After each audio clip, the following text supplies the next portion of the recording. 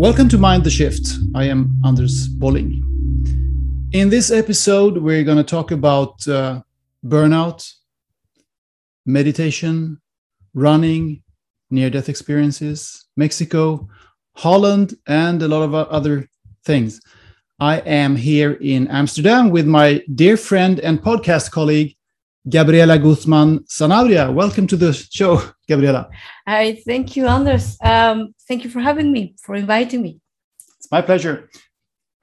Yeah, I was blessed yesterday to be invited to your home, and your lovely and and very talented 7-year-old daughter. She spoke excellent English with me, and then with you and your husband, she kind of seamlessly switched between Dutch and Spanish. So your little family is truly a dream for all of us who are longing for global integration.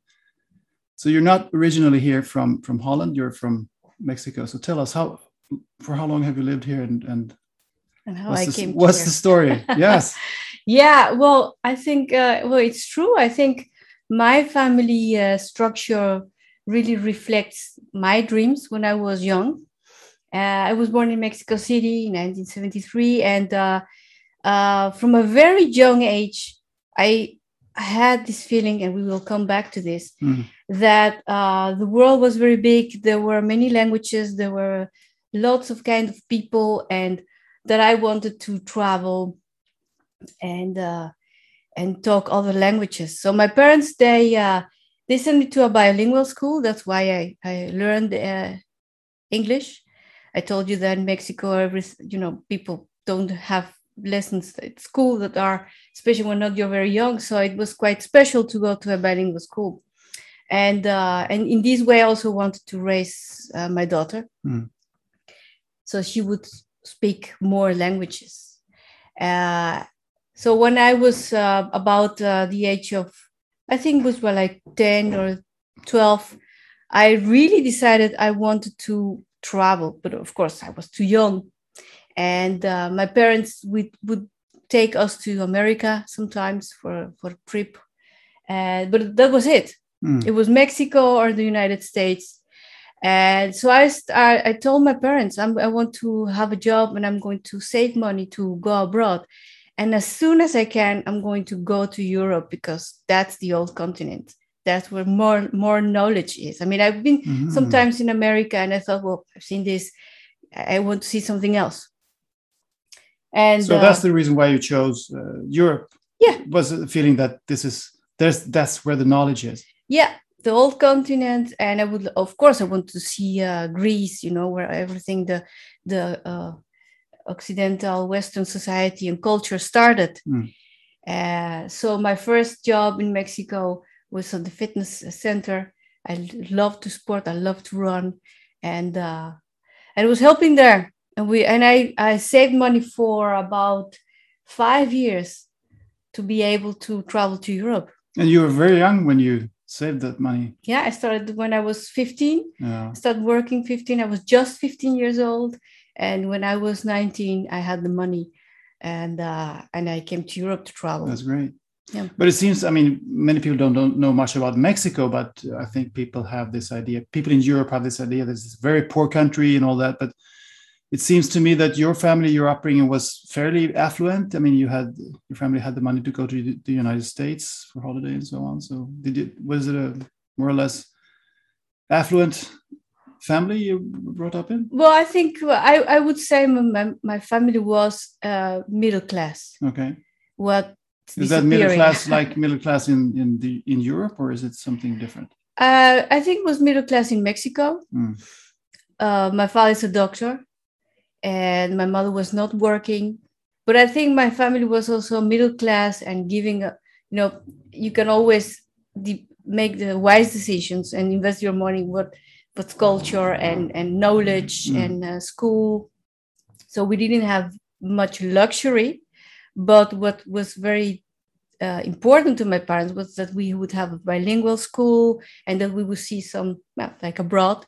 So we would go to the United States, but we didn't have the money to travel to Europe. That was too expensive. Yeah. Yeah. Okay. And so how come you opted for the Netherlands? There are many countries in this on this old continent? Yeah, that's a good question. It was a kind of coincidence, but well, coincidence. There are no coincidences. There are no coincidences, indeed. And my urge to go abroad and to even live abroad was so big that when I came here to travel, one of the cities I saw was Amsterdam. I visited Amsterdam, and I fell in love with it. I felt, wow, it's like a city, but it's also a village. And Dutch people go everywhere by bike. So that is also something I fell in love with. Yeah. Going by bike and traveling. It's flat. It's rainy. It's, for me, was completely strange. I've never spoke Dutch. So I thought this is great. And of course, the great painters, Van Gogh, you know. So I went back to Mexico with a plan. I thought I have to go back. And when I go back, I will stay. So I chose also the Netherlands because I wanted to become or an artist of study graphic design. And there was quite a lot of opportunity at that moment. It was the 1990s, 1993. And Holland was known because of graphic design. Yeah. Typographic and graphic design. So I worked very hard for a year. I sent my work, photographs and designs and everything I've made to the academies, to The Hague and Amsterdam and Rotterdam. And I was admitted at The Hague, which is, I heard it was like very singular. Yeah. Okay. Because there were 200 people waiting outside and only 70 were admitted. Oh. So you were very talented. I mean, no wonder your daughter is that talented. Her daughter showed me also her drawings yesterday, and they were very good. So yeah, I think she's talented. From her mother. So, well, it was what you say, coincidences. There are no, actually. I also met through my father. He has friends, doctors in all around the world, and one of these persons happened to be a doctor who's. And I fell even with had a relationship, a sentimental relation with family of her. For a while, her family helped me a lot when I was in Holland because I was alone. I was 20 years old and I was alone. It didn't work. I finished my studies and I had, at that moment, I could just decide to stay or leave. So I left back. I went back to Mexico actually for a year. And I couldn't stay there anymore. I decided to come back. What was it about Mexico that you didn't really like? Yeah, that's indeed a very good question, Anders. I love Mexico myself. Yeah, I haven't been there for a long time, but yeah, people always ask me in Holland, "What are you doing here?" Yeah, it's rainy. It's not sunny. I know Mexicans have come here and have left with a depression because. It's today is a very shiny. Well, that's not particularly day. Dutch. I mean, this weather is West European, general West European weather. So yeah, it's really bad weather in the Netherlands. Yeah. But I think when I was in Mexico, I had many nightmares about. There were nightmares about destruction, and I had always the feeling that I was not safe. And that was about the negative part of it. Also, a negative part of it was being a woman in Mexican society. I felt, my dad and my mom, they were very open-minded, but I think the society in general really I had the feeling I was put in a place I didn't want to be. So it was a struggle. Always, every day when you walk on the street, when you want to have a job, when you have even friends or a boyfriend, there's always a struggle. And you, I feel limited. And I thought I want to be in a society when I feel free, just to try out and to see how far I can go. And I guess that you can experience here in Holland and in Western Europe in general. Yeah. If you're a woman, particularly, I think it might be a big difference. And I was very used to be alone. That's something we will talk about later, I guess. But when I came to Holland, I was alone. I felt like at home. I felt like finally I can be the person I want to be. And nobody's going to ask me, are you married? Do you have children? Nothing. I can be just the way I want to be. So that's one of the reasons I left Mexico. And I mean, when I go back now, it's like I've changed. So now I will have many less problems than before with people who are asking me if you're married, you're not married, whatever, Now I don't care anymore. But at that moment, I felt like struggle. I was like strangled by society. And all my friends said, you're crazy. You're not. Yeah. Your friends in Mexico? Yeah. Even my father said, well, I don't understand your choice, but just. Yeah. But you go there every year? If you can. Yeah, I try to go every year. All your friends and family. Yeah, exactly. That's good then. Well, so you came here in the 90s and you began working with this, or you studied graphic design and started working with that. And then you also did a lot of sports, athletics, running, also other kinds of sports, or running was your thing? Yeah, running has been always. I mean, later on, I tried also triathlon. So I've also been swimming and biking. And I must tell the audience that Gabriela does the marathon on 3 hours and 20 minutes. 20 minutes. Yeah. Yes, that's very impressive. We have to say that. Yeah, I was very, very passionate about sport. I'm still very passionate about sport. And that also kept me away from bad things. Yeah. I mean, when you're alone and you really feel very far from home. And at those days, there was no internet. You couldn't just, phoning was very expensive. So and you were young. You're young. I mean, it can go wrong. I mean, it's Amsterdam, there's a lot of things going on. But I was always in this healthy mood, like, no. I'm going out, I'm going running, and then healthy eating and going bed not so late. And I mean, the art academy, it's also a place where you don't have the healthiest habits, going to sleep very late at night. And everybody smokes, everybody drinks wine and beer all the time. And all kinds of drugs I saw around. Yeah, this is the place for that kind of thing as well. It's the famous coffee shops. Yeah. Yeah. And, but no, I was not interested. So also running and sports in general has kept me quite healthy. Yeah, that's good. Yeah. But your podcast, the name of your podcast is Escape from the Burnout Society, which tells us that something happened here. I mean, I also should say that we got to know each other when we were developing our podcasts in parallel, you and I. So that's how how our friendship started. But Escape from the Burnout Society. Why this theme? There is something here. Can you tell us what happened? Yeah.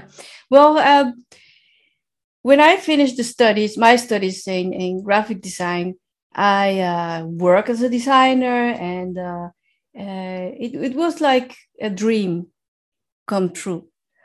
Then all of a sudden, everything went online. So graphic design was not more painting and making photographs, and it was more like copy paste. And then I decided, no, this is not anything for me. I don't want to only copy paste things. And there was always some space for creative development. But I decided, well, I'm going to study communication. So I spent 4 years at university in Amsterdam. But when I finished, there was very little work. I mean, we had the crisis. It was a worldwide crisis at that moment. Back in 2007. Yeah. And then my life started to change. This dream in Europe, when I had my studies, I was independent and I could do whatever I wanted. Then suddenly there was a crisis and I was in the minority. I mean, I don't have a family here. I have just very few friends. And then I was looking for a job and competing with hundreds of thousands of Dutch people who wanted the same job as I. Yeah. So I worked here and then with a project or two. So I ended up somewhere else. I got a little bit depressed in those years because I couldn't find what I wanted to do. So I ended doing other things I didn't like to do. But at a certain point, sport again saved me. And there was a big company who were looking for leaderships, leaders, managers. And I thought, well, let's try that. Why not? I mean, communication is also interpersonal communication. Exactly. I also learned about leadership at the university. So I took the job. And but it was a very demanding job, physically, mentally. And I think the first 3-4 years were okay. But it was a big transnational, and we had many managers, and there was a lot of issues going around, and I was still very passionate. I liked what I was doing, but at a certain point I got burned out.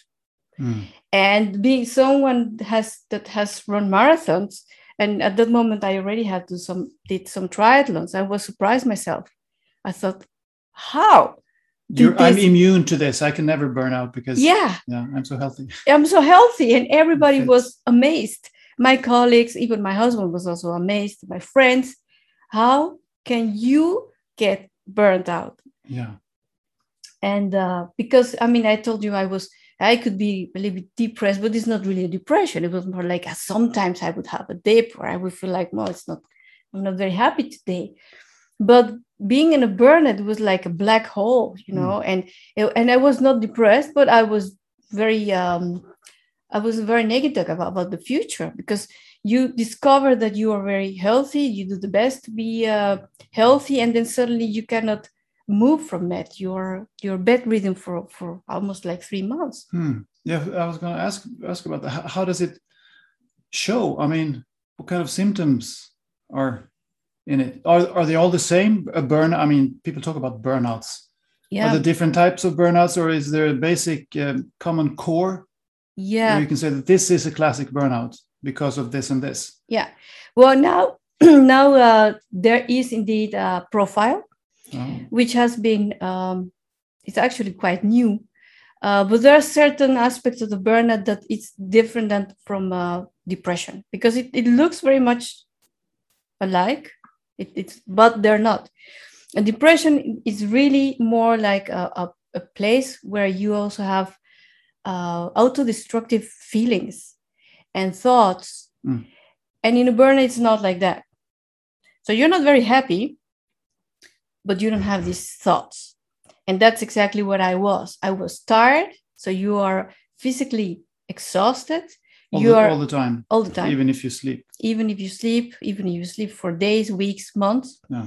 You also have problems with cognitive thinking.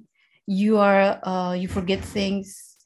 You cannot think clearly. It's like a mental fog. Mm-hmm.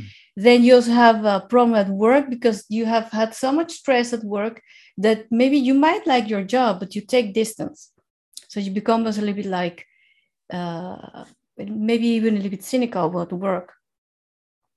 So there are this kind of, there are those main 3 things that can tell someone I have a burnout.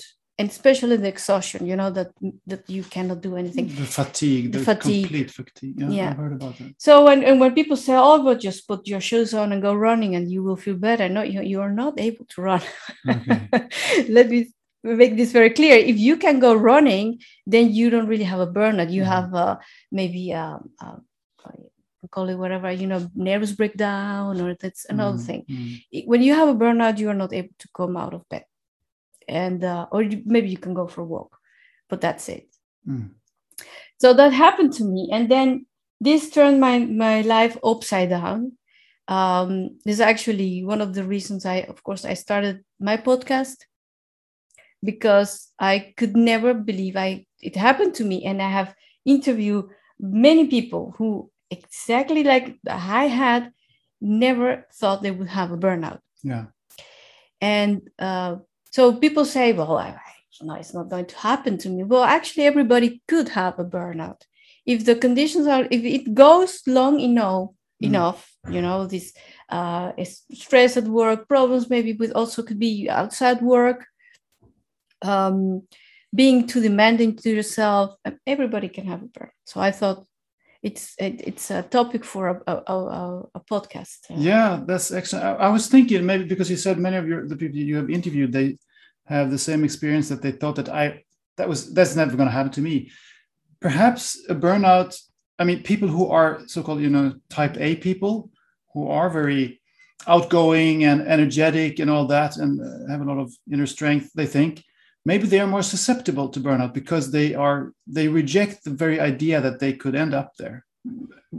Whereas maybe people who are from the start, from the beginning, a little bit, they lack self-confidence, and they think that they might be susceptible to all kinds of psychological problems. Then they might not go that far.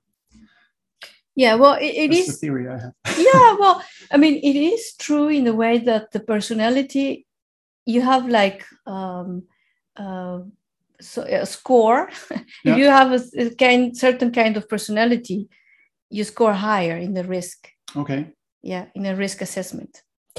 And you score higher when you are indeed more demanding to yourself, and when you are sometimes so motivated that you won't see this very thin line between what's good for you and what's good for others. Mm. So there are some people like me who tend to think that can do many things a day, and that you can always keep your very basic needs in the second place. Okay. Because you can. I mean, you're healthy, you're young, you're yeah. Well, now I think about that very differently. Yes, I understand. Yeah. But it's also a reason why students get burnt out. There are young people about 18, 19, they can get burnt out. Of course, they come out of it much quicker than someone at 45, 50, or 60 because they're very young. Mm. And if it took me maybe a year, maybe they're within 4 or 5 months, they're already out of it. But they neglect their own needs. Yeah. And they just think that they can, yeah. Yeah. And, anxiety is also something I discovered, that anxiety, it sounds very negative, but we have a very low level of continuous anxiety. There's so many things that creates this anxiety, and it doesn't have to be your boss or a car accident or whatever that you still have in your mind. It can be whatever. I mean, it can be financial, it can be problems with your parents, could be problems with finding money, a job. Or a general feeling that something is wrong with the world. Okay, exactly. That's why you made your own podcast. Well, many young people have that kind of, they can't really put their finger on exactly what's wrong, but they feel that there's something wrong. Exactly. We're going down the drain. You're going down the drain, or I don't have enough friends in Facebook. Everybody's having fun, but me. These issues are very actual in young people at this moment. So, the burnout brought me back to the ground, and it broke my dream completely. Because then, in a sudden, I was. Of course, but I have a family now and I have more friends than when I came here. But it showed me another kind of reality in which I couldn't, or I didn't have the control I had over my body. That's something very frightening.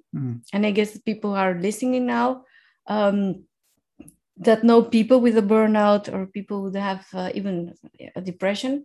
You cannot go out of it just like turning on the light and it's over, or taking your pills or taking your medication. There's no medication. There's a point you're just lying in bed and you don't know what to do. So my husband, he was so surprised, and he was also looking on the internet. Okay, what she's having? What is this? And my little one was 3 years old, and it's very demanding. A 3-year-old one wants to mama, and mom is lying in the bed. So my husband found this book of Joe Dispenza. It's called "You Are the Placebo," and he gave it he gave it to me in Christmas. And I thought, like, you're the placebo. All right, so why not? Huh? So I'll read it. And I was so surprised because when I was reading it, I thought, of course. how could I forget about the unconscious mind and Mm. and all these beliefs we have? Mm. And then I started really looking at myself, and I found another kind of another Gabriela that I forgot. I forgot about that. Mm. I was so busy with the world and being well, it's not like producing and being productive. Mm. Things that we can see, we can Yeah. measure. Yes. And then I thought, oh my God. But that's not the real you. No, but it was like an eye-opening moment. Mm. And then I thought, of course, I have meditation. Well, I did meditate when I was very young, but again, was something to achieve something else. But then I thought, meditate to find myself, to know who I was, to get there again. Why not? If it helps, yeah. Why so not? This book was a game changer for you. Yeah. Joe Yeah. Dispenza, yeah, it's a fantastic. Yeah, I teacher. thought I'm going to try that. The first thing I did, I closed the book and I'm going to look for meditations. And of course, I found some meditations of Joe Dispenza, but many others, of course. And I went down the rabbit hole, directly into it. And of course, it worked. It worked after 3 months of meditating every day, because I started with 5 minutes on it. Mm. Within 5 minutes, I couldn't think, I couldn't meditate anymore. After 3 months, my short-term memory was okay again. I knew where I put the keys. I knew everything again. Yeah. It was like magic. Hmm. I could see everything again in my mind like before, because I'm also very, I have this photographic kind of mind. I make photographs of things. Okay. And I have it back. So what happened is that through meditation, I also discovered other things. And I also went to the Wim Hof methods yes, I was workshop. going to ask about that. Yeah. You mentioned Wim Hof yesterday. Yeah. So I decided to go a little bit further. Just say a little briefly what that is about. The Wim Hof method. Well, it's the Iceman. The Iceman is Dutch. Wim Hof is Dutch, and he also had. It's very traumatic for him. His wife committed suicide, and to take him out of this kind of depression he got into the difficult part of his life, he started breathing, doing experimenting with breathing techniques. And then he combined it with cold exposure, and he discovered he felt much better. So he developed this, and he took it very far. And at the beginning, people thought he was crazy, and now he has, he's worldwide known as the Iceman. Mm. So this breathing brings you deeper inside yourself. And what I discovered was by using it, I can also meditate better. And the cold exposure has given me a lot of self-confidence to be exposed to cold and not you. So what happens when you immerse your body into very, very cold water, did you say? Yeah, well, first you have a shock. Yeah. It's stress. But your body is, and that's also what Wim Hof says, is it's designed to be able to cope with that kind of stress. So there's a physiological reaction that takes place where your body wants to defend the vital organs, which are, in your chest. So the blood flow stops, or it's not really stopped, but it's less to your hands and legs and feet, extremities. They get less blood. Yeah. And so at that moment you stop shaking in the water, this reaction stops, and then you can breathe. Okay. And then you just get this feeling like, all right, now I'm enjoying it. And you can be there for a few minutes, depends on people trained until to be there for 20 minutes. Like Wim Hof, he can stay there for hours. Yeah. And we're talking ice water. Ice water. It's like 4 degrees. 4 degrees, yeah. Yeah, 4 degrees, 5 degrees. And so I wouldn't recommend that to people. No. Actually, it's like not too cold, not too warm. You shouldn't be staying there for too many minutes. But then when you go out, of course, well, you feel like numb. You don't feel your feet, you don't feel your hands. But then your body starts to generate this heat again, and you start shaking because the cold blood begins to circulate through your whole body. And this sometimes it's difficult because you're shaking and you have to put on some clothes and drink some tea or some coffee. But your body has this moment of restart. It's like putting your computer and then turn it on. But this is like clean start. Yeah. So afterwards you feel very, very energetic and also very calm. Also after the Wim Hof breathing, you also get very calm. So you still see the problems, you still know what's wrong in your day or in your life, but you have taken a step aside. You can see it in the right light, so to speak. Yeah. Take it for what it's worth. Exactly. And that's the problem with many of us, but we exaggerate the problems and we make them bigger than they are, and we can't see clearly. Yeah. Especially when we're frightened. Exactly. So you have also run. You told me yesterday you also used to run. Yeah. Before I had my hip problems. Yeah, that's a pity. But this is also what happens when you run. You go running and you feel afterwards much better. You know, you have all this oxygen in your body. Well, they say they don't know if it's really endorphins or other substances in your hormonal system that help you feel better. But you always feel like, okay, well, I still have the problems I had, but now I can see it in a different light. Yeah, I can relate to that. I agree that that's the way it works. And I mean, also after meditation, of course, I mean, that's what I do now. That makes me reach a place which is more productive and more loving and more realistic, really. It feels about the same way after meditation. I can also begin thinking about the things that I was going to do during the day in a completely different light. As you say, I can see exactly the same tasks and the same problems, quote unquote, I must say, because there are no really real problems, actually. There are just things to do and challenges. And I mean, I might have had, for instance, I might have been a little bit nervous about a meeting I was going to have with some person or something, or a bit nervous about some kind of task that I'm having. And after meditation, I can feel that I don't feel that nervousness anymore. And it stands out as a little bit ridiculous, really. I mean, what is there to be nervous about? I'm just doing this. I'm meeting one human being. I'm a human being. I'm meeting another human being. Yeah. We're having an interaction. What's the problem? Yeah. What am I nervous about? Nothing is dangerous. Yeah. Almost nothing is dangerous. So Mexico City is dangerous. Well, Mexico City can be dangerous, I guess. But I've been there. I didn't get robbed. But so anyway, the name of your podcast, Escape from the Burnout Society. So let's talk a little bit about the society part here, because do you think that there are certain aspects of our society, or have they always been there in every society all through history, or are there certain things in our time that makes this problem bigger, that makes us more prone to burnout? Yeah, I guess it is.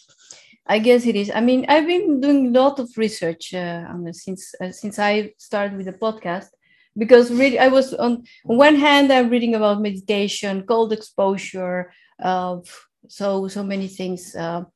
But I'm also reading about science and how do you what are the symptoms and what can you do about it, and the percentage of women and against men, and they say, well, women tend more to burn down than men, and men get more depressed. Okay. So it's also the way we cope with things. Why do you think that difference is? Well, the difference is that women they tend to have more social engagement, more family ties, and more friends. So you can cope a little bit better with issues in your life. So you still go over this thin line of what is good for you or for others. So that's what you get burned out at the end. Men tend more to keep it for themselves. Okay. So when men have a lot of stress and they have a lot of work problems and they don't talk about it, then they get depressed. I see. Yeah. So that's the difference. Yeah. That's about the difference. So men tend more to commit suicide, and then because of the depression. Yeah, I guess I've seen that in the statistics. Yeah. It's also, of course, a problem about this society where men have a kind of profile and they have to fit in. Of course, not all men keep everything for themselves. That's not true. No, but I mean, we have to talk about group averages sometimes. Exactly. Yeah. Sometimes in order to understand what is happening. Yeah. So I discovered those things, those facts, and I also discovered that actually the most burned out used to be in the medical field. Oh, really? Yeah. Because there are a lot of women working there, of course. It's also a lot of women indeed, and working hours late at night, very early in the morning. You have to cope with a lot of anger, depression from patients, sadness, and if you cannot keep this outside, of course, it's a moment then you burned out. But it's now in many other professions. So it is a problem of this modern society, Western society, where we are, in the place where I was, you think being productive is the most important thing of work. Being productive has to be measured. If you want to have more money, if you want to have a raise, then you have to prove that you are more productive. And you have to be more productive with less resources. This kind of capitalistic way of thinking, more with less. And they say less is more. So, well, there's a point where it's not like that. It's also for students. I mean, I've talked to students who have been burnt out, and they have the feeling that the standard is so high. They have to be there, and they always have the feeling they are here. I have to have a 9 at the university. I have to get an 8, and I have to be the best. Yeah. And when we also have friends, and they are the best in sports, or they're the best in so everybody has to be the best. Yeah. The best of comparing yourself on continuously. A measurable scale. Yeah. And the thing is that we compare ourselves to others all the time, which is crazy, really. Which is crazy, indeed. You can't compare yourself with anybody else, really, can you? I mean, you are you, and you're unique. Exactly. You're not a robot. No, and what you asked me about this society, yeah, well, look, I also have reading many articles about how people think about social media. Yeah. And social media is a great resource when you want to communicate and you want to find people who are in the same level as you are, that resonate with you. Yes. But at the moment you see all these perfect pictures in Instagram, in Facebook, and these stories like we are for dinner and we are having Christmas, and there are many lonely people that think like my life doesn't look like that.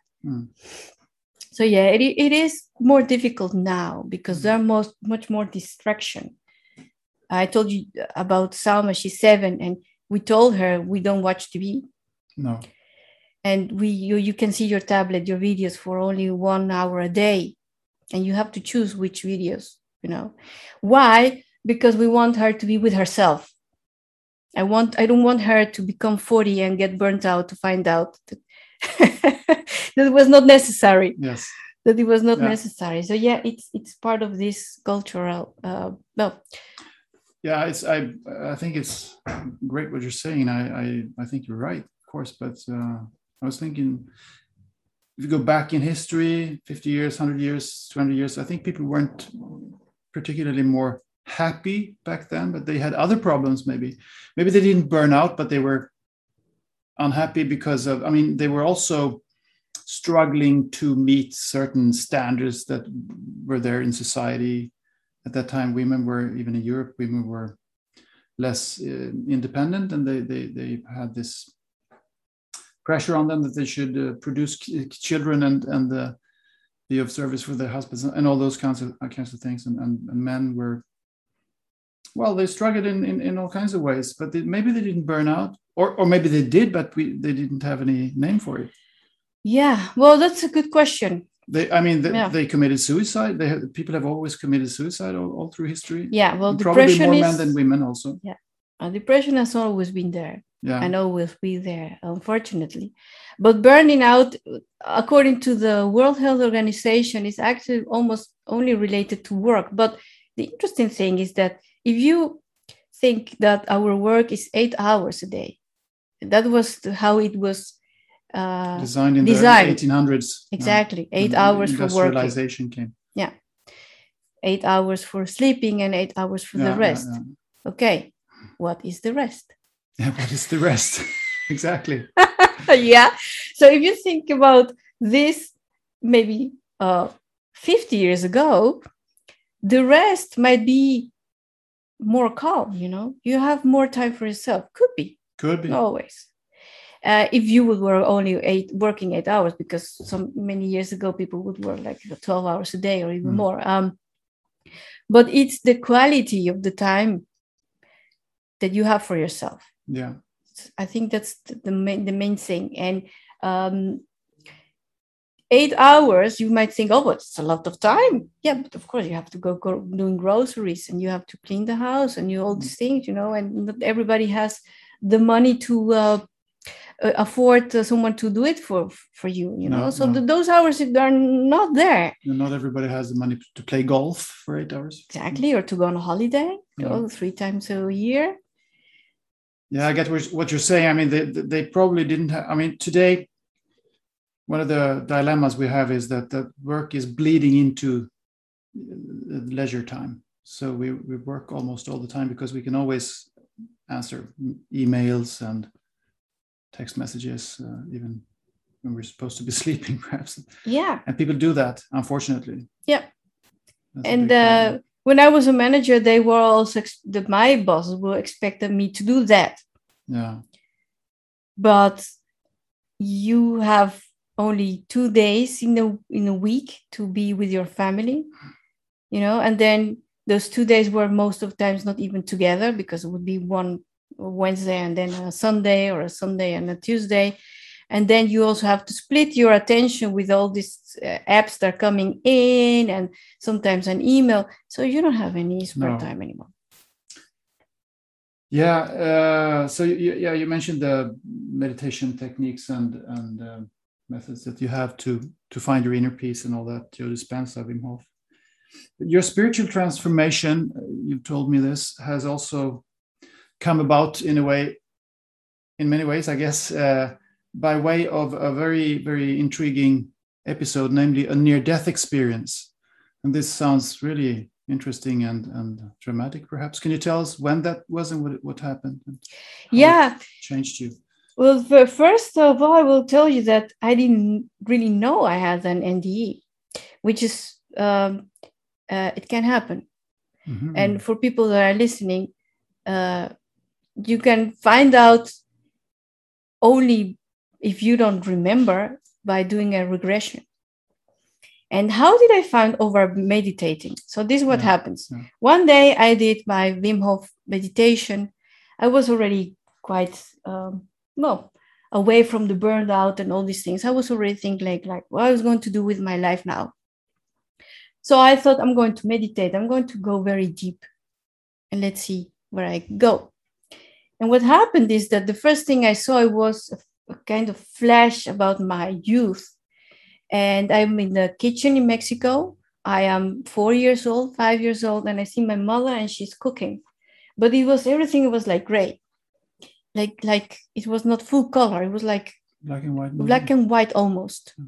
And then I look around and I feel like, oh my God, there's no way I can remember this, because this is so detailed. So many things about that time that I couldn't just remember. But I thought, okay. And then all in a sudden, I had a very, very deep feeling of sadness. And I started to cry. And then I thought like, but why am I crying? I mean, my mom died, unfortunately, many years ago. And, but it was not that, like being with my mom that was missing her. So why am I crying? And it was a sadness that was like deep inside. So I opened my eyes and I started thinking, why? So I tried one more time, just a few days later. I did the same. And I went to the same place and I got again this feeling. And then I remember like, oh, wait, there's something here. This sadness comes from all this loneliness I had when I was young. And why did I was lonely? And then I remember, yeah, you were lonely because you didn't want to go with friends. You didn't have any friends. And why did it was like that? So I opened my eyes and I started remembering. And then I was suddenly in my youth, and suddenly was a girl again. And then I thought, oh yes, now I know, because when I was young, I couldn't get along with children, and my mom would say, "Go out to play with children." I said, "No, mom, I cannot handle children. Okay. I don't want to be with them." Yeah. So I started reading about these kind of regressions and things about the past, and I stumbled against this book of you interviewed him, this Dutch cardiologist, Pim van Lommel. Yeah, about NDEs. And in his book, I just read my profile as a child. Okay. It was me when I was 4 or 5 years old. And then I thought, yeah, I drowned in a swimming pool in Mexico. So that's how found out that these feelings came actually after this event when I drowned in a swimming pool. But my family told me that there was nothing happened because you were floating on the swimming pool with your head in the water, but nothing happened to you. And I forgot about that. They forgot about that.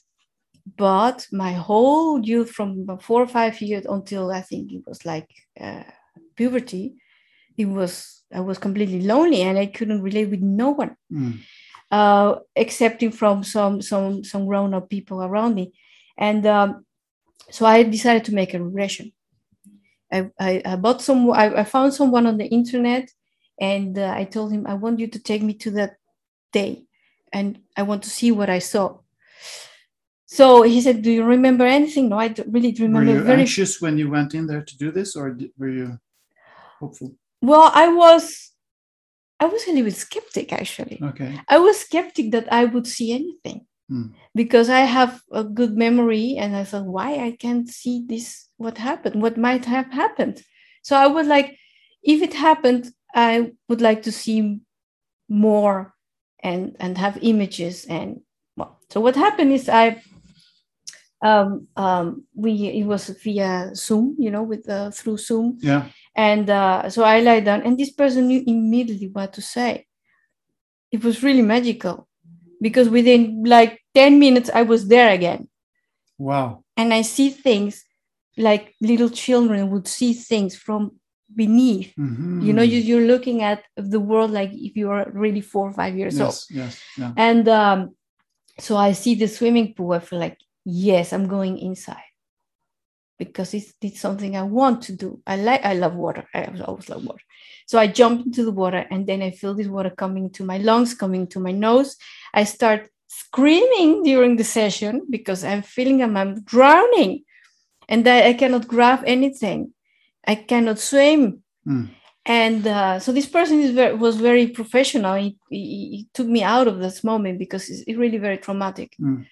And then he says, what are you seeing? And then I saw, yes, I see the whole water is light up.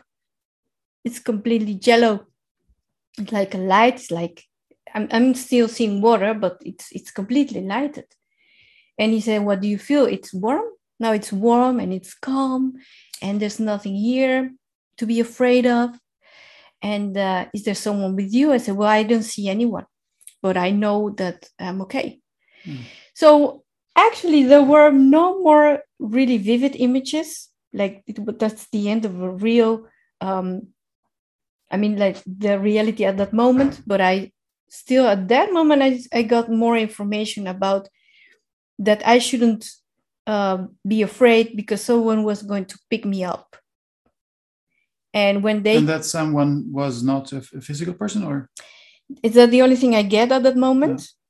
But that everything is going to be okay, and that that at that moment that was enough information for me. And the person who was going to pick me up was my sister, because she threw herself into the water to get me out. Okay, yeah. And so this person who was helping me with my regression said, before you are picked up, is there something else you should know? And I say, well, look, now I see stars, but I don't know if I'm 4 years old anymore. I don't know who am I right now. I see stars. I see like black, and I see all this huge environment around me, and I am like just in bliss. I don't want to leave anymore. And this person who's doing the regression says, you want to stay? So, well, actually, yes. Actually, I don't want to go back anymore to the swimming pool, if I'm very honest. But then I still hear someone saying, like, but you have to go back. And indeed, then I have this feeling my sister's coming, and I start crying again because I don't want to go back. Just please leave me here, because I know what's waiting for me when I wake up. So it's a very special moment, Anders, because you know in this regression that you are in the regression, you know. So you are, at that moment I was like 46, I guess, but you're also 4 years old. Yeah. And then you're also another person somewhere else. Very confusing, very confusing. So when I get out of the trance, I also, just before I got out, I had the feeling that my mom was somewhere. Okay. And so he said, the person was helping me, he said, well, maybe you want to say hello to your mom. I said, well, I think it's very nice to feel her around. And it was just a feeling. I didn't see anyone. I didn't hear any voice. She was alive when we had this before swimming pool incident, but she died soon after? Or? No, she was or when you were grown up? Yeah, that's the thing. So she is there in the regression. Yeah. As a grown up, she's there somewhere. So that's why it's very confusing. When you wake up and you get out of the regression, you have so much information to think about, because you saw things as a child, but you also saw things from later on in the future. So you have to make a kind of story, because that's where our brain works.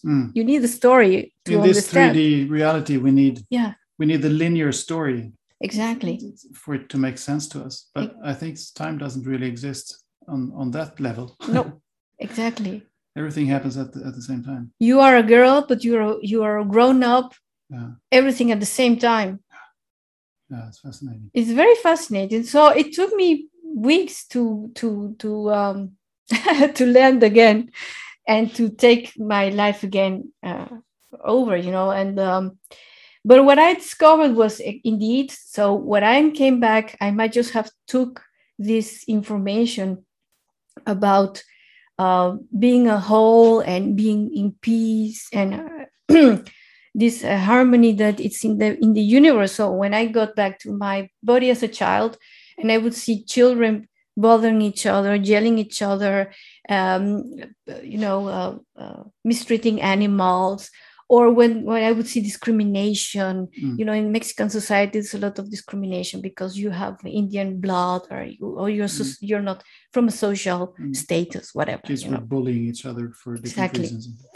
I would panic, but I would not panic because they were doing it to me, because they were doing it. The only existence of this aggression would really scare me to death.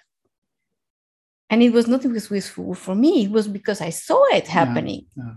And so this I took, and of course, when you grow up, you have to still cope with the rest. And I forgot that. Well, no, you don't forget. You put it under the cover. You know? You just... You have it, subconsciously, it's there. It's hidden. It's hidden. And also, like, I still have this with people.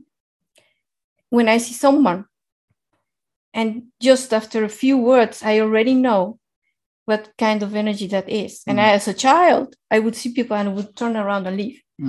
And my mom would say, like, stay, you have to give a hand. Strange child. Yeah, she's strange. She's acting strangely. Yeah. So that's why, but many people who've had NDEs, they say that the memory of this is so vivid. It's like what they experienced there is more real than this reality. So they never forget it. They can say that 20, 30 years afterwards, 40 years afterwards, they often say that it's just as if it happened yesterday. It's clear, crystal clear and vivid, and I will never forget it. But, and even if they had these experiences as children, like for instance, Ingrid Honkala, I think you have also interviewed her. I also interviewed her, yeah. But you apparently you forgot about this. Yeah. As you say, on your conscious level. And now you can remember that you have been able to remember it in regression. Can you recall that memory anytime you want? I mean, you just did it now. Yeah, it is. Then it comes to the surface. It comes to the surface. So it's with you now. Yeah. It's in the and it's interesting to hear that this was apparently also the explanation for why you were the kind of child that you were from the age of 4, and why you didn't want to play with others, and you didn't understand that at the time, or your parents didn't understand what was happening. And no, and my brother and my sister didn't understand, and all these thoughts I had as a child, I never wrote them down, but one day my mom said to me, and I think I was like 6, 7 years old, she said, you're just too special. Yes. Well, I think you were. And so I asked my brother, my sister, did she ever tell you that to you? No, she didn't. So I really had this kind of conversation with my mom that my mom would think, what can I tell to her? She's just too wise for her age. Yeah. And so, this determined a lot of my path. And then we're coming back again to this solitude I told you when I came to Holland, and this this feeling started there. That solitude is never solitude. You're never alone. You're never alone. No. And this has been with me all my life, even unconsciously. So that's why I could be in Holland. There was some half a year that I was living with someone's place for free. I didn't have money. I was broke. And there was no telephone and no television. Perfect. And there was no day at all that I would feel like depressed or sad, or I was alone with myself. Yeah. Great. So there's something I took from this experience, of course, that you're never alone. You're never alone. So it was a gift. You might say it was a gift to have had this experience, even though you had forgotten it. But you were given a gift by the universe to be able to be in solitude, to be lonely without feeling lonely. Exactly. Which many people really can't do. They're afraid. Well, they can do. Everybody can do it, of course, if they find their inner core. But we're conditioned to be on this surface. That's why we started our podcast, I guess. Yeah. And this story goes a little bit further, because I forgot so many things that when my mom died, I was 17, I was just 18, and I was in Mexico. I saw her dying, and her last words were something like, Jesus, don't let me down. I felt, oh, come on, Jesus, you're not going to let my mom die. Well, he did, she died. And of course she had cancer, and we know that it was her last days. And, but I have forgotten all these things I saw, and they were not more in my conscious, they were in my conscious, but not in my conscious thoughts. So when my mom died, I thought, well, this is over. She's not there anymore. And still I went to say goodbye to her and everything. 2 days later, we are at home, and I'm sleeping in my bed. She was very quickly cremated. My father didn't want to organize anything fancy at all. And he was really very pragmatic, like, let's get, through this, let's get over it. So we put the ashes in my place, in my room, middle of the night. there's a painting that flies from one part to the other side of the room. Wow. Bam, kabam. And my dad comes to my room and opens the door and he says, "What did you do?" I said, "I did nothing. I was sleeping." "Did you see anything?" "No, but we both saw that this painting really detached, because if a painting just get lost from the spikes or whatever it's hanging, it falls like this, isn't it? Straight down along the wall, or maybe like no, this went to the other side of the room. It flew right across the room. Yes, it ended on the other side. So my dad and I, we were like, ¿Qué pasa? ¿Qué pasa? ¿Qué pasó? Nothing. Okay, good night. Let's sleep. And next morning, I went to see and, find out what happened, but I couldn't find any logical explanation. Moreover, this has never happened before. And the nails were still on the wall. Okay. Both. There are 2 nails. Oh. And I thought, okay, I don't understand. But things began to happen. And that I would just think like, no, this really didn't happen, or this has another explanation. And my father and I, we were in denial. And he wouldn't tell me about what he experienced, and I wouldn't tell him what I experienced. We were living alone. At this moment, my brother and sister left home. So I was denying it, he was denying it. And one day he was talking about my mom and saying things that were not really very nice. And I was eating, and then suddenly I saw the fork was just sticking to my as it would be magnetic to my arm. How odd. And I felt like, oh my God. So I told my father, like, do you see this? But he was talking, he was not looking at me. And then it stopped. So I thought, this is very strange. This is really getting strange. And Uri Geller. A little bit scared. Yeah, exactly. I was a little bit scared by then. And but I forgot about these things. And that's it. Anders, we can have these hints and messages. Yeah. But if you deny, if you don't look further, you stop and think, what is this about? Yeah. Then you will not discover. It took me almost 15, 20 years to understand what my mom was saying. And did this painting that flew all across the room, did it have any connection to your mother? Not really. Okay. Not really. It was not, no. But maybe she had chosen it, or she liked it, or something like that.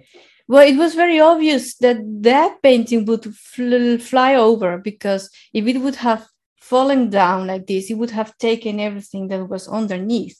So it was very, very clear. Okay, precise. That it didn't fall like this. Yeah. It really went boom. It wanted to make a point, just for you, not destroy anything, just make a point. Just make a point. Yeah. So years later, again at his place, my father's place, I was talking about my mom. Yeah. And then my father is married again. They live there and they're very happy. So I'm talking about my mom, just like we are doing right now. And at the moment I close the door, because I leave, I say, okay, guys, see you tomorrow. I close the door again. In the same wall, the painting falls down. Oh, really? This is too much. And then my father phoned me. You know just what happened? No? And he explains. He said, really? Yeah. It happened exactly the way it happened 20 years ago when your mom died. And so then, and then I realized, Anders, like, of course, when you have these experiences, and then I have my regression and all these things, then all in a sudden you say, oh, but of course. Yeah, now I understand. It's true. It's true. It's true. My mom only wanted to say, I am still here. Yeah. We don't die. We don't die. Yeah. And I move things. So you pay attention. Just pay attention. Yeah. That's what you wanted to say. Wonderful. So, my brother doesn't believe me. Some friends of mine do not believe me. because they haven't seen it, they haven't experienced it. Yeah, but I mean, they can take you for what you say. I mean, for your words, believe what you're saying, but they don't do that, or they say, oh, there's probably some other explanation to that. Yeah, most of the times. I hope they don't think you're lying or anything. Well, I also hope I'm not lying. Well, they think I'm not lying. But still, you have your father, and you and him can talk about it, and now that he's knows. 88. Yeah. Now he knows. Now we share this because he also had some other kind of experiences, and he was atheist, and he changed his mind. One day he said, your mom came in a dream, and asked many times, but he said, but this dream was really very real, and she came with Jesus. He said, I don't believe in Jesus. And he said, actually, I thought, what a strange person. Yeah. But what a peace I'm feeling. Oh, what a peace. This is great. It feels great. And then my mom said, oh, this is Jesus. By the way, this is Jesus. Yes. Let me introduce my friend Jesus. And my father said, well, I don't believe in Jesus. Yeah. Not even as a historical figure? Yeah, I think not even. Okay. So then he told me, like, this peace I felt, it was so great that I started to change my mind. Because then this it's a feeling, you know, it's really a feeling you have never had before. That's the thing. It's what you feel that is the true reality, not what you think or what you're conditioned to believe. It's what you feel inside. It's what you feel inside. So he said, well, and it's not that now he believes in Jesus, not at all, but he just thought like maybe there are many things that I have just discarded. You know, I said like, no, this is not true, and this is a lie, or there's whatever manipulation from church, or maybe Jesus really existed. Maybe there's something, you know, as an entity that we have called Jesus. And so that's how the way I went in the rabbit hole. Yeah. And so it changed everything. I should also do this regression therapy, I guess. My ex-wife did it, and she has had some really interesting experiences around that, and she remembered things from previous lives and things like that. I don't really I have never had any sense that I have had previous lives in that respect. I mean, many people talk about dreams that have had that character, you know, that kind of feel to them that they're telling about previous lives. I've never had that. Have you had that kind of dreams? No, I have lucid dreams. Yeah. You had lucid dreams? Yeah, after I started meditating, yes, I had lucid dreams. Maybe you practiced how to do that. Yeah. But I hear you can train yourself to be able to have lucid dreams. Well, it's trainable. It's trainable. And I was not really trying to do that, but by doing this deep meditation is a kind of lucid dream, because you almost get into the frontier of falling asleep. Yeah. You're there. You're just not asleep. Okay. Hypnagogue. Is a word. Kind of hypnagogic kind of state. Yeah. So that's why you can get lucid dreams from it. So I have once or twice. I've had one. Okay. Very beautiful. But I think Anders, everybody can have a regression. Yeah. And it's they say also that it's not the person who is doing the hypnosis or this regression. It's really you, if you're willing to go. Of course, yeah. Well, I don't have a specific episode that I would like them to take me back to, at least not what I can think of now, but it will be more a general regression, I guess, as to whether I had previous lives and if I can go back to it. Well, we'll see. That should be interesting. I ought to do that, really. I also one thing you said made me think about what my previous guest, Lars Muhl, said to me when I interviewed him, also here in Amsterdam. You said that after this near-death experience that you had forgotten, but was still active in you because you had a hard time playing with other children, and you said that you felt a sadness, or you were even shocked when you saw that they were bullying each other and they were mistreating animals and things like that. Lars Moore said that he had some kind of mystical experiences already when he was a child. And when he was 8 years old, he said he was very surprised at what he had experienced and saw around him. And he said to his mother, "Mother, I think this world is very primitive." And he wasn't joking. He was like saying it very seriously. He was 8 years old. And his mother was, really? Where did that come from? How can you say a thing like that? But Lars Moody is now 70 years old, and he could remember how he felt when he was a child, that he actually had this feeling, this sense that this can't be the real reality, the best world that we have. This is really primitive. And I mean, if you have that feeling as an 8-year-old, there is something. I mean, you have brought something with you into this world.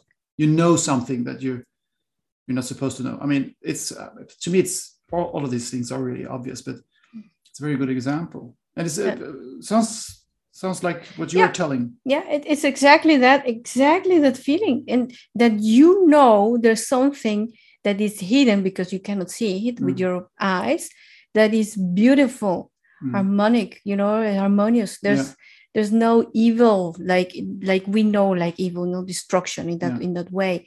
And so now that I have a 7-year-old, I also look very different to children, because I think some children have this kind of wisdom, whether they took it or because of they are very sensible to it.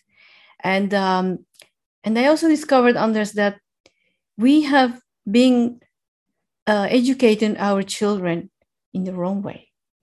Oh yeah. In the very wrong way. We are. Well, especially we, in the sense that society is doing it. Yeah, and of course, as a father, I mean, you also have children. We want the best, but we think in this materialistic world, in the materialism paradigm we are living, it's like, so you can have your own stuff. Yeah. So you can have a job, or you can make a living. That's true. But what if your child tells you, "Mom, this reality is too primitive"? Yeah. What do you do then? Yeah, I would probably. I mean, I was too immature when our kids were small. That small, I think. Well, I wasn't. I'm pretty mature, I guess, but I'm learned. I have learned so much about life and what life can be since then. So at that time, I wouldn't have reacted wisely, I think. But today, if I had an 8-year-old who said that to me, I would probably realize that this child can teach me things.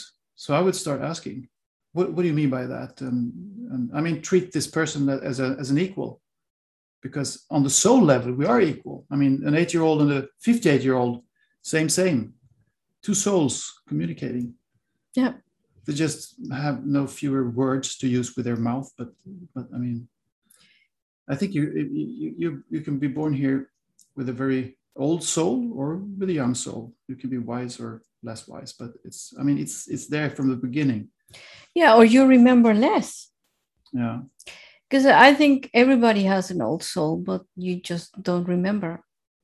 You're more. Yeah, could be. I mean, who knows how it works?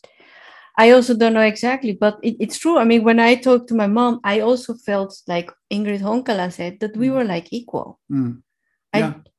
I didn't feel like, but great wisdom of mom and dad. And no, I felt like I have the feeling I know even more than you do. Yeah, I had that too, actually. Yeah. Towards my parents, which made me feel a bit. I felt bad conscious about that when I was younger, but.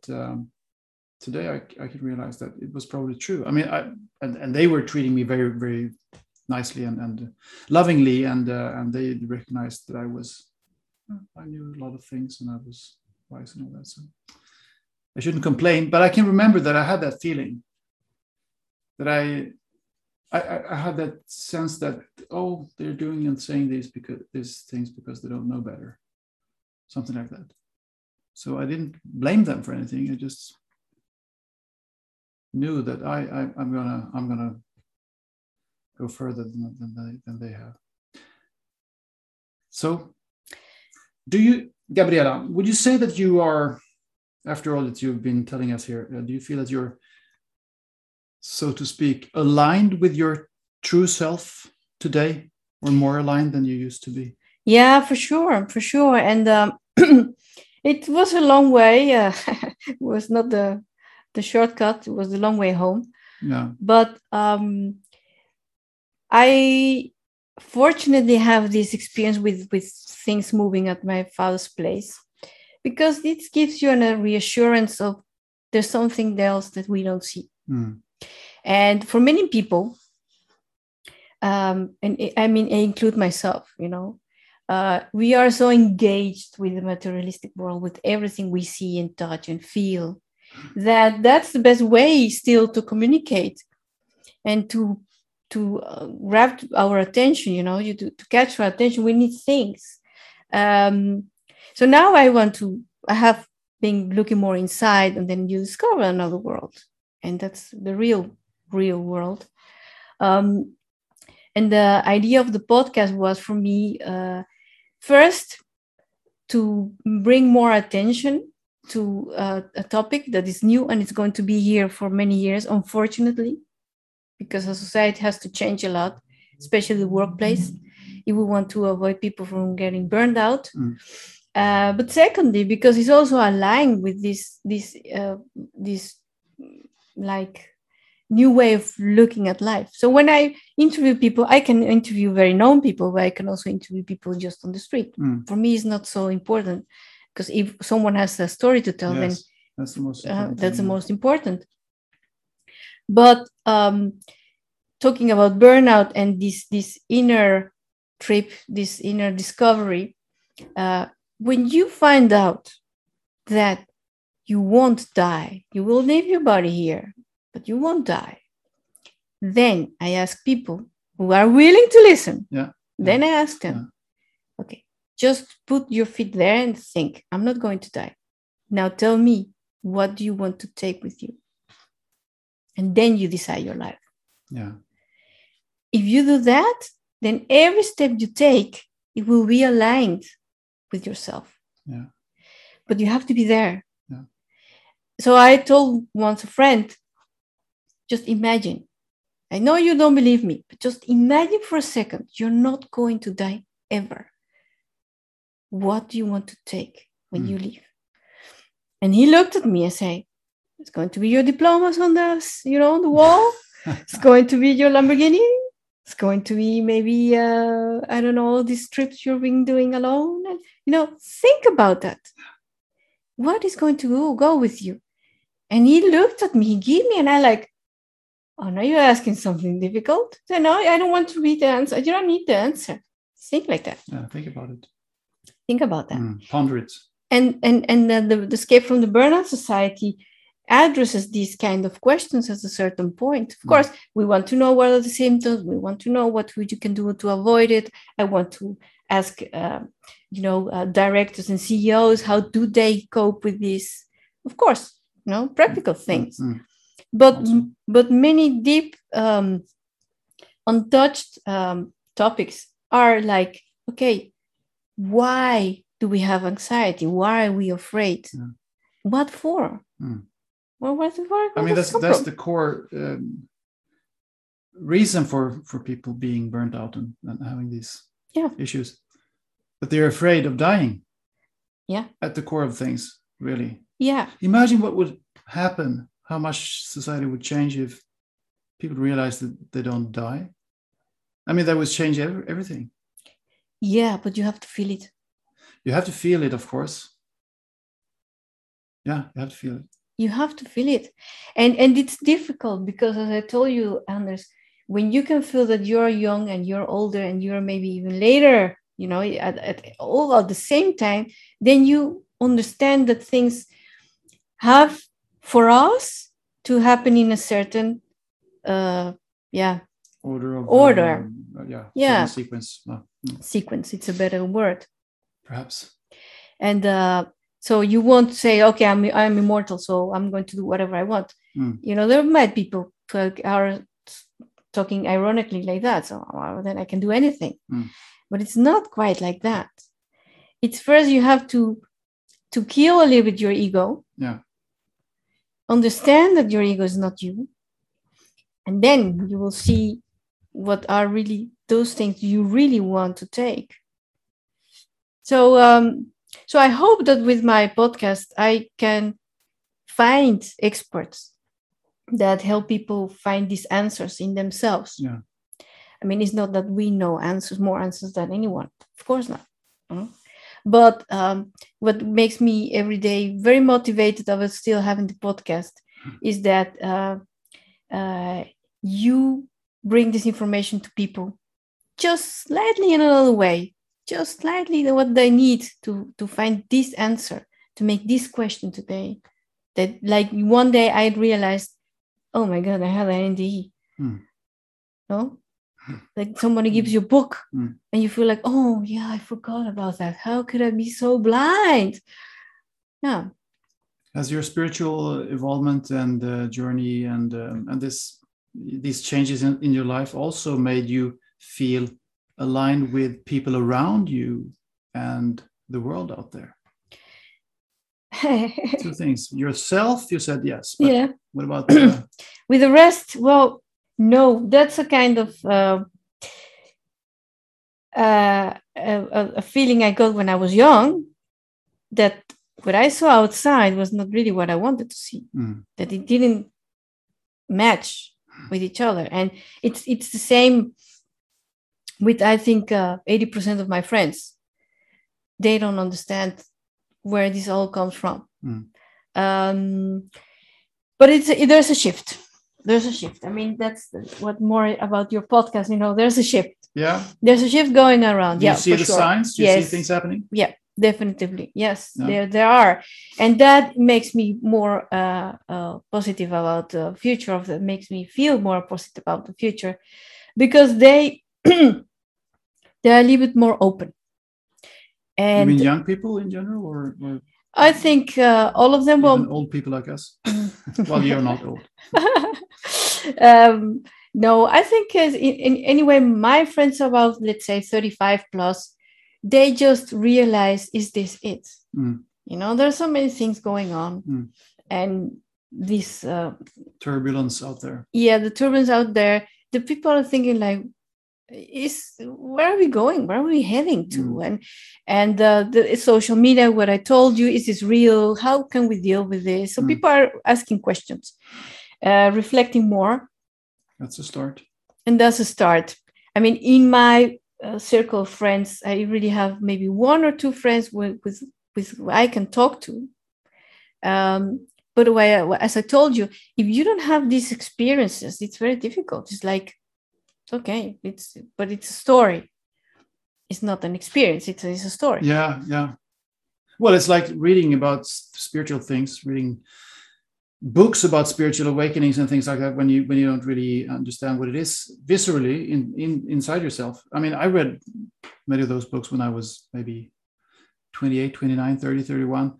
And I kind of knew intellectually that this is true, probably true. I believe it, but I didn't feel it that way. I didn't have any inner experience of it, which I have had now lately, the last few years. When I meditate and think, I didn't meditate at that time. So when I do that, I can really feel that there is something out there. And I don't have to be afraid of anything. I'm not going to die. I mean, the essence of what is me is not going to die. So as you say, you have to feel it. So two different things, but well, it's a start. It's a good start if people are asking questions about what is happening, I guess, and whether this is all there is. So maybe we're in for some changes here. Yeah, and as I told a friend of mine, look, if somebody tells you there's a marvelous beach in Mexico or in Madrid, in Spain or whatever, and you feel like, oh, sounds nice, well, go there. Yeah. Back to things go. Well, it's the same with spiritual things. If you feel like, oh, really? Do it. Just do it. Just do it. Close your eyes and go meditating. Try. Just try. Yeah. So, Gabriela, what are your dreams and goals for yourself, for your podcast, and all the other projects you have, your new business and all this? Oh, yeah. Yeah, well, one of the things I also realized is that when I was a graphic designer, I always thought like, well, I got admitted in the art academy and then I was designer and then I stopped. Why did I stop? Well, because it was not so creative anymore. But that doesn't mean I was not creative. I'm still very creative. Yeah. And this is a kind of need, just like going around the corner and run a little bit. And, this is a need. I need to create. It's something that is inside me. And if I don't do that, then I get burnout. Yeah. So that's also, again, one of my advices that I talk. If you have a need that it comes from inside, if you don't listen to it, that's a big, big risk to get burnt out. Yeah. Because your body is going to tell you, you're not listening to me. Now you're going to listen to me. Yeah. And when you get older, it gets worse. So you have to listen to these needs. What is the need? You have to communicate visually. Okay, I'm a graphic designer. So what I do now is I create all the visuals for my podcast. I like to communicate. So I interview people, I write, I create content. And I want, of course, to make a living. So I also have now, I'm following a course for more online marketing to be able to create more income from it all. Yeah. And so that's what is going to be happening in the next years. And of course, Escape from the Burnout Society is going to be there. I'm going to go on and I want to plan my business so I have enough time for it. More guests, more ideas, different ideas. And I think I can have hundreds of episodes, and I would like to have an episode every week, but it doesn't succeed every week. No, but it's a lot of work also. It's a lot of work. To do it well. Yeah. But this content we are making, Anders, I mean, and it is for all the podcasters around. It's just like tiny little books, like tiny little audiobooks, and they're there. That's a good thing about the new social media landscape. What we create is always out there, and it can be found by people on the other side of the planet. It was more difficult before. Much more difficult. This is wonderful. I mean, I get messages from people that from other countries. I mean, I'm just surprised. What, this guy in, what do I know, in Spain has been listening to my podcast and has a question. It's interesting. Yeah. And it's wonderful that it can be like that. Yeah, it's encouraging. Very encouraging. So it's going to grow. I think it's going to be there. And I also have one for my father now that he's... You're going to do an episode with your father? Well, I think I'm going to interview him. Yeah. That's going to be good. Yeah. Excellent. And he's a very experienced doctor. Yeah. We have to find out how we're going to do that in English. His English is not what it was. Okay. Or you can do it in Spanish and then you have English subtitles. Voiceover. A lot of job work, but it's doable. Yeah, it's doable. It's indeed doable. Yeah, but those are my plans. And I think now I'm more, again, aligned with the things I like to do. Yeah. So I think I'm not going to get burned out anymore, because then I see the signs, which are very important. And I see people around me, and I see the signs in their own lives, like, okay, this is not going the way it should go. So I tell people, but they just don't listen, No. They're not ready to listen. That's the thing. You have to be ready. Yeah. Otherwise, it's just a mind thing, an intellectual thing, and you have to feel it and be ready. Yeah. So where can people find you and your podcast? Me and my podcast. That's www.escapeburnoutsociety.com. Escapeburnoutsociety.com. Yeah. Okay. Gabriela Guzman Sanabria, thank you so much for coming to the show, come to Mind the Shift. It's been a pleasure talking to you, and good luck now with everything. Yeah, thank you, Anders. And it was a pleasure. And I'm so happy you were in Amsterdam, really, to meet each other finally. It was great to be able to do this in real life. No, I haven't done it enough before, but now we did it. Thank you, Gabriela.